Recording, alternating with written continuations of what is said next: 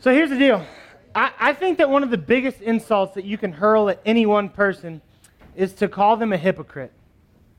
And I got to tell you, nobody likes that, right? It's hurled at Christians a lot because we think we're perfect. At least that's what people outside the church think. And we're big hypocrites because we're not.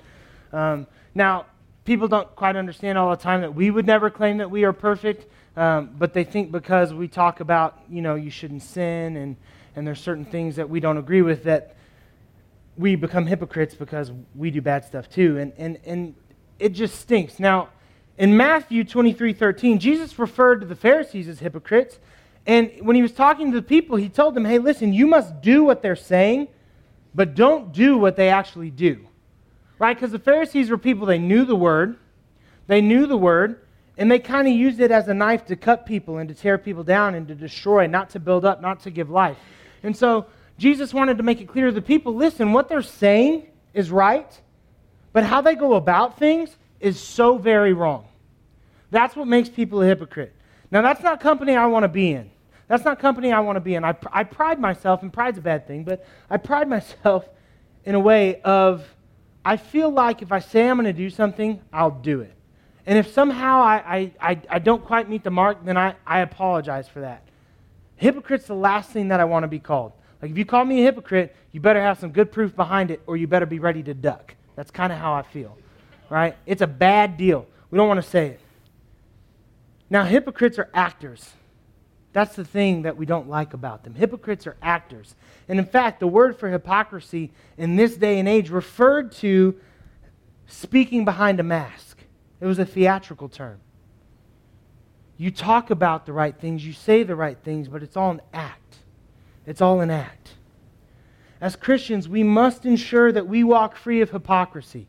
We must live and love earnestly. And today we talk about loving in earnest. We are going to be in Romans chapter 12, verse 9 through 13. If you are one of the ones that follow along in the Bible app, my apologies. It is not there this week. This was a week where school and church and work kind of imploded around me. So, mea culpa, as the kids say. My bad. All right? It's not there. So you have to follow on the screen and read the Bible, and it's not just there. And there's a little more work for you today. I'm sorry. But here's the first question I want to ask everybody. And I want us to honestly think about this and be honest with ourselves. Do you genuinely love others? Do you as a human being genuinely love other people? Or do you just say that you love other people? Romans 12, 9 through 13. Let love be without hypocrisy. Abhor what is evil, cling to what is good, be devoted to one another in brotherly love. Give preference to one another in honor. Not lagging behind in diligence, fervent in spirit, serving the Lord, rejoicing in hope, persevering in tribulation, devoted to prayer, contributing to the needs of the saints and practicing hospitality. Now, verse 9 may be the most important instruction that Jesus gives in this time, or that Paul gives in this time. Jesus would have said it too. Might be the most important instruction that we hear in the whole chapter. We have to love without hypocrisy. See, love is involved in the two greatest commandments that Jesus gave us before He ascended. Matthew 27, 37 through 39. Love the Lord your God, love your neighbor. Love the Lord your God with all your heart, with all your soul, with all your strength, and love your neighbor as yourself. But if love is not genuine, then it's not love. We cannot accomplish what Jesus has set forward for us if we cannot love people the way that we are supposed to love people. So do you only love when you are loved in return? Do you only love when it matches your politics? Do you only love when you like that person's attitude or you find them funny?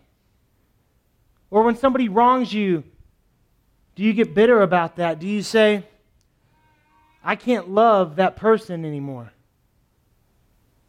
Because love is supposed to look beyond those things. See, to mean anything, these acts have to be genuine. You can say that you love somebody all day long. Watch how easy it is. Tyler, I love you. Yeah, a little awkward, I know. Okay? I can say it all day long. Hey, Randy, love you. Mom, love you. I sort of mean it. Just kidding. Right? I can say I love you. I could go through the whole room and tell everybody that I love you. But what do my actions show? What do my actions show? Because genuine love shows itself in the way that we behave and the way that we treat others, not just in the words that we say. Love is not something that we can counterfeit. See, being loving is a characteristic of believers because it is the character of God. It is the character of God. And so it's a characteristic that we all must have. Let's run through these real quick. John 13, 34 and 35. A new commandment I give to you, that you love one another, even as I have loved you, that you also love one another. By this all men will know that you are my disciples, if you have love for one another. People will know us by the love that we have for other human beings. And if we do not love genuinely, what does that say about the Christ that we serve? What does that say about the Christ that we serve? See, I think it's no wonder that there's so many people out there that think that we're hypocrites. I think that there's no wonder that there's so many people out there that think that God only loves you when you love Him, or you do good things, or you do what He wants you to do. But that's not what He says. That's not how He lived His life. By this, all men will know that you are my disciples if you have love for one another. John 15, 12. This is my commandment, that you love one another just as I have loved you. John 15, 17. This I command you, that you love one another. Commandment, commandment, command. 1 John 3:11. For this message which you have heard from the beginning, that we should love one another. 1 John 3:18. Little children, let us not love with word or with tongue, but in deed and in truth, free of hypocrisy, full of action. See, love doesn't just say it, love does it. Love doesn't just say it, love does it. Love moves. Love reaches out. Love sees a person in pain and says that I will go to them. See, that's what love is. 1 John 4, 7 and 8. Beloved, let us love one another, for love is from God, and everyone who loves is born of God and knows God. The one who does not love does not know God, for God is love. For God is love. See, I feel like God's trying to tell us something here. I can't quite put my finger on it. Oh yeah, we're supposed to love one another. It's commanded all throughout Scripture that we love one another. See, and if you genuinely, this is point 2, if you genuinely love others, if you genuinely want that, then you must focus on what is good. You must focus on what is good. Verse 2 tells us to abhor what is evil and cling to what is good. The first half of this verse is a command of continuous action. Continuous action. Abhor what is evil. That's such a good word. That's such a good word. Now, depending on your translation, maybe it's not there, but I'm telling abhor. Abhor. Yeah, abhor it. Abhor it. Regard evil with hate and disgust. That's what it means, to regard evil with hate and disgust. See, don't just dislike it, abhor it. You can use that. I give you permission. I abhor that. I abhor the Raiders. In case you guys want to Chiefs play them today, I abhor them. Such a good word. See, but here's the thing, continuously. That means every time you come across evil, you look on it with disgust. Every time you come across evil, you look upon it with disgust. But here's the second thing, another continuous command. The second half of the verse.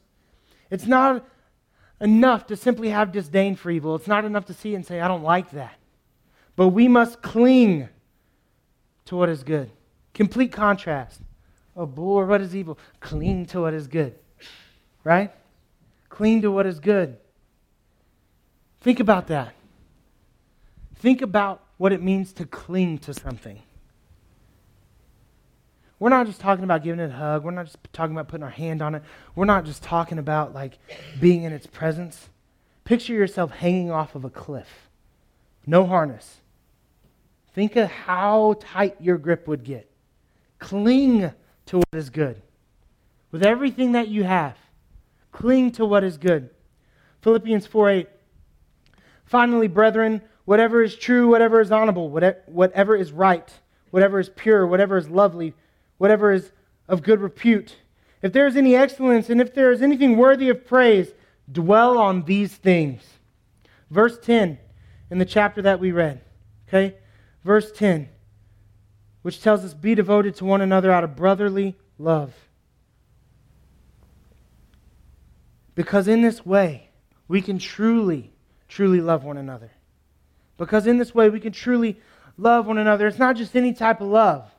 It's not just, I love candy. It's not just, I love biscuits and gravy. It happens to be a true statement. You know, I love mashed potatoes. But that's not what it's talking about here. This is deep familial ties. This is family. See, we're supposed to see our common man as family. As family. And you can't choose family. And I can tell you, you don't always like family. None of my family that are here today. Just want to make that clear so we can all still love each other. But there are times where you've got family and you're like, oh, geez. But they're family. And that's how we're supposed to look at everybody else. We can't choose that. We didn't choose that. By being made brothers with Christ and sisters with Christ, by receiving sonship, by being told that we are children of God, we must love everyone because we are family. And when we love another in this way, then we're going to put people first. We're going to look at other people and we're going to say, I can meet that need. And so I'm going to. Maybe it's not the easiest thing for me to do, but God has blessed me, and so I'm going to bless others. That's genuine love. Will we love without hypocrisy? To love others in this way is a service to the Lord. I need you guys to hear that.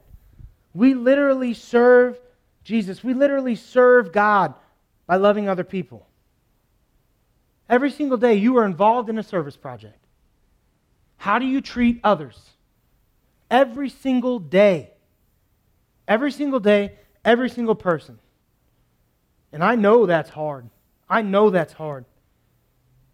When you love people, you serve God. And there's so much in this world that can leave us cynical. Guys, I know that. I'm young, but I've seen a lot in my short life. And there's so much that you look at and can leave you cynical and can leave you saying, I don't want any part of any of this.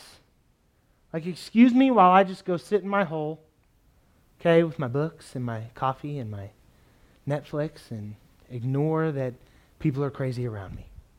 There's so much that can leave us cynical. But we must abhor what is evil. We must look at those things and say, I can have no part of that. And cling to what is good. At all costs, cling to what is good. So our hearts will not be distracted from serving the Lord. And we serve the Lord by showing love to other people. Point 3. Let your future hope dictate your present actions. Let your future hope dictate your present actions. Verse 12 tells us to rejoice in hope, persevere in tribulation, and be devoted to prayer. See, verse 12 reminds us of the hope that was just talked about last week. There's a hope that God will reveal to us a glory that we can't even comprehend. That will take away all of the evil, nasty things that we think about and we talk about and that are involved in our lives and that hurt us and that bring us pain. And He will bring about joy. And it will leave all of that in the dust. See, our hope is that God will one day reveal to us that glory. Will He change our outlook on life? And that hope we must have in the foremost part of our minds. It must be the filter through which everything runs in our lives. I have a hope in Jesus that one day is going to be greater than anything any of us can comprehend. And because that is so, I will love others because He has commanded me to do that. Because of the future I hope for, I will rest in love now. And in my day-to-day, I will abhor what's evil, I'll cling to what's good, and I'm going to love people without hypocrisy. I'm going to love people earnestly. I'm going to let my actions back up my mouth. We have to use it as encouragement when we feel like we can't love someone. We must use it as encouragement when we feel like we can't love someone the way that God intends us to. You know, he gives us some tools in this verse. He talks about rejoicing in hope, persevering in tribulation, devoted to prayer. You ever had to pray yourself into loving somebody? Like, Lord, Jesus, take the wheel, like Carrie Underwood would say. Like, you just have to be like, God, I can't do it today, so you're going to have to do something. I really don't know that I've experienced it a whole lot until I became a teacher this year. Right? It's like you spent 4 hours on creating this lesson, and you're like, okay, guys, we're going to do, that's stupid.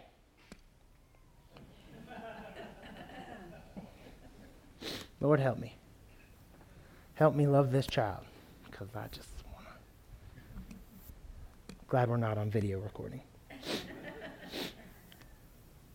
But there are tools that God gives us. There's tools that Paul talks about to help us with these things. We must be devoted in prayer, and we must contribute to the needs of the saints, and we must practice hospitality. We have to share what it is that God has given us.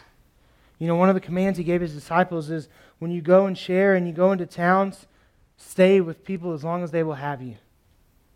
In that way, they'll show you their love for me.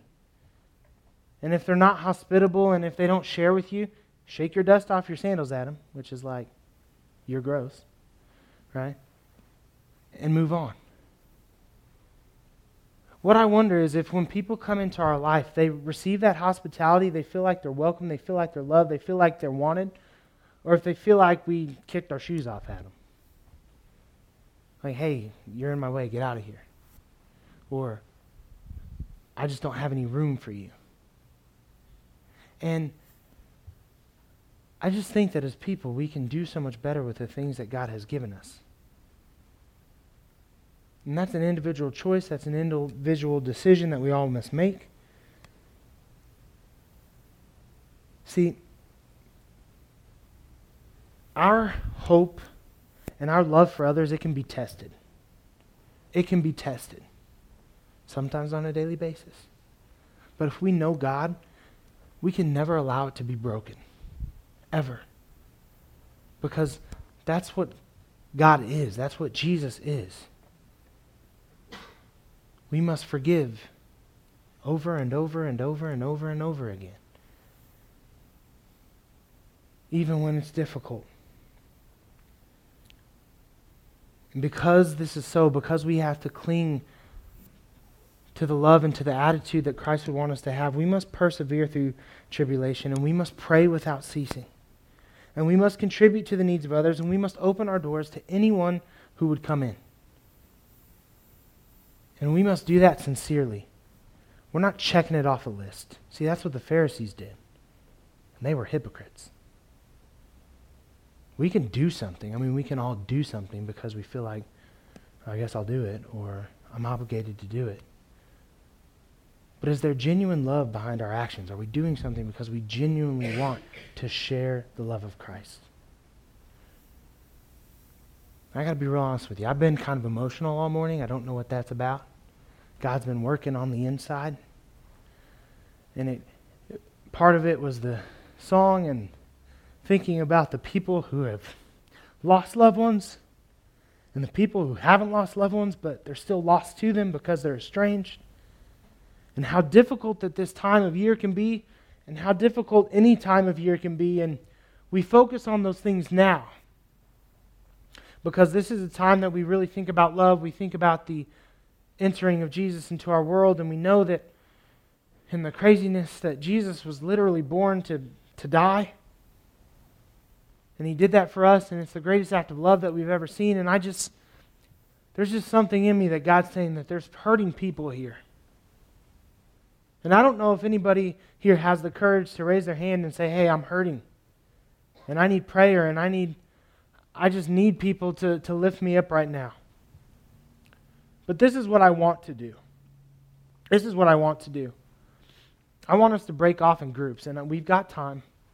Just small groups, okay? A couple rows.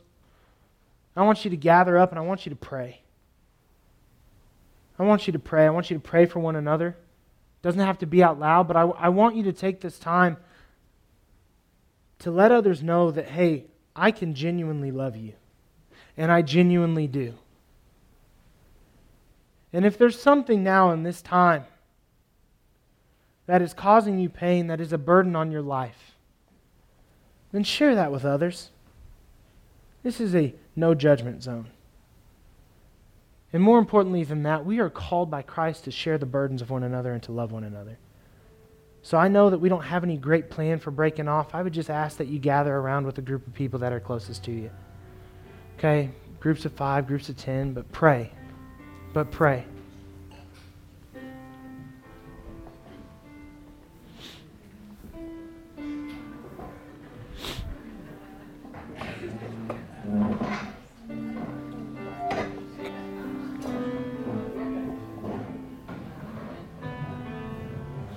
And as we're gathering, I'm just going to pray over us. It's fine. Make noise, move around, meet with people.